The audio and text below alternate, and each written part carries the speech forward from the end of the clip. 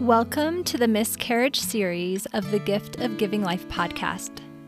In the interviews that I have done so far, many of the women have talked about their miscarriages and how they were impacted by them. I realized that we needed a miscarriage season for the podcast, to have these stories gathered together in one place, to help moms not feel so alone in their loss, which if people would talk more about miscarriage, we would see we are not alone. So why does it feel so lonely when it's happening to us? Just as a reminder, most of these episodes are about women who are a year or even more out from their miscarriages, so have already done some healing. I hope that these episodes can help you feel not so alone in your losses, and maybe even can help you find the spirituality in this sad and challenging part of trying to give the gift of life. I created this separate episode of Jen talking about her miscarriage, how an art show years later helped her to heal from some unkind words that were said soon after her miscarriage.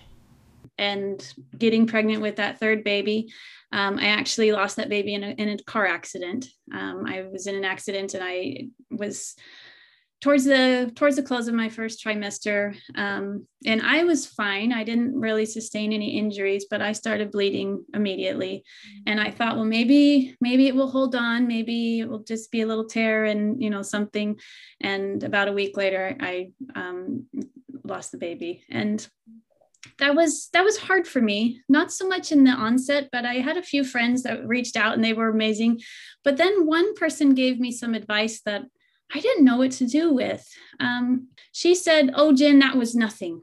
The baby." She said, "That was nothing. Don't worry about it. And maybe, something else will happen and just don't worry about it. It was just a nothing baby." And I couldn't swallow that because I birthed a baby, but I held a baby in my hands.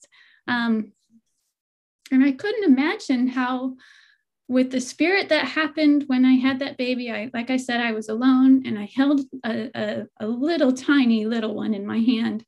And then it was like a spiritual experience during that time, making sure that I didn't bleed out. I was scared. And then there was a different presence in the room. Almost, it's like it was the baby. I don't know. And so I couldn't swallow that advice that it was nothing. In fact, I made up my mind that no, we are spirit children before we come, and there's a purpose to life. There's a purpose to bodies. And so I kind of disregarded it, but I sort of tucked everything away for a long time. And after all 4 of my kids were born, I think my son was maybe 3 or 4. There was a lady that came to our stake, and she was from Utah, and she drew images of motherhood. And so like women in labor or, little tiny babies just after birth. And then she had one image of a miscarried baby. Sorry. And this little miscarried baby was in the palm of the hand of the woman in the drawing. And I just lost it. I was in a stake center and I'm looking up at a projector screen and I see this image, and it's my image that I had in my hand. And then I tucked away in my heart and my soul somewhere, thinking, oh, I'll deal with it maybe another time. And it just reaffirmed to me that these are spirits. I think everything was organized before we came. These are spirit babies, spirit bodies, come down to earth to gain real bodies and have real experiences. And of course, nature takes its toll. There are accidents. There are all kinds of things that happen. And I am willing to accept, what happens, what comes and goes. However, in that setting, I was able to toss out the bad advice and really close my feelings and realize that, no, this wasn't nothing. This was a child of our Heavenly Father. And if he filled the measure of his creation in terms of mortality, I'm okay with that. And someday I'll meet him in more than just a little baby that fits in the palm of my hand. I'll meet him some other time. That's so beautiful. Thank you for sharing that experience. And I love how art was like the thing that kind of helped you touch touch back into that and finish processing your experience that had happened years before. And I feel like there's such beauty in that. Well, there's sadness, right? Of course, in losing a baby, and I'm so sorry. But then there's beauty in the healing of it, and that you were able to, that woman's art helped you to like, be like, no, that was something, even though you knew it, right? I mean, I just love all those different things that helped you come to that place of peace. Yeah, definite peace. Yeah. Definitely. And so, and being able to challenge that one comment that just nailed me, you know, and just, I couldn't deal with it. And I just hid that concept, or hid this idea of me having a baby, losing a baby, just hid it away in my soul somewhere.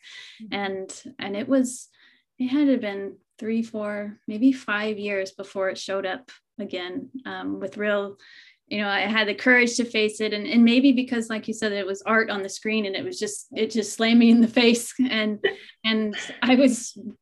I had to deal with it. And so I'm ever so grateful for her, you know, and just how it matched up that she happened to be in our state, because I didn't live in Utah. So she was a traveling artist.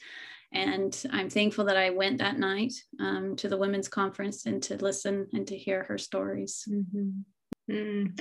And there is power in stories, right? And so yes. I love that you came on today and shared your stories. Thanks for listening today. We honor your loss, and we share our love and prayers with you. The Gift of Giving Life book does have many stories and sections that pertain to loss. The stories that do mention losses are marked with a black ribbon to make them easier to find. If you want to share your story, please reach out to us at thegiftofgivinglife.com or on Instagram at giftofgivinglife. We would be honored to share your stories and are happy to support you with a listening ear and a loving heart as you process your experiences of loss.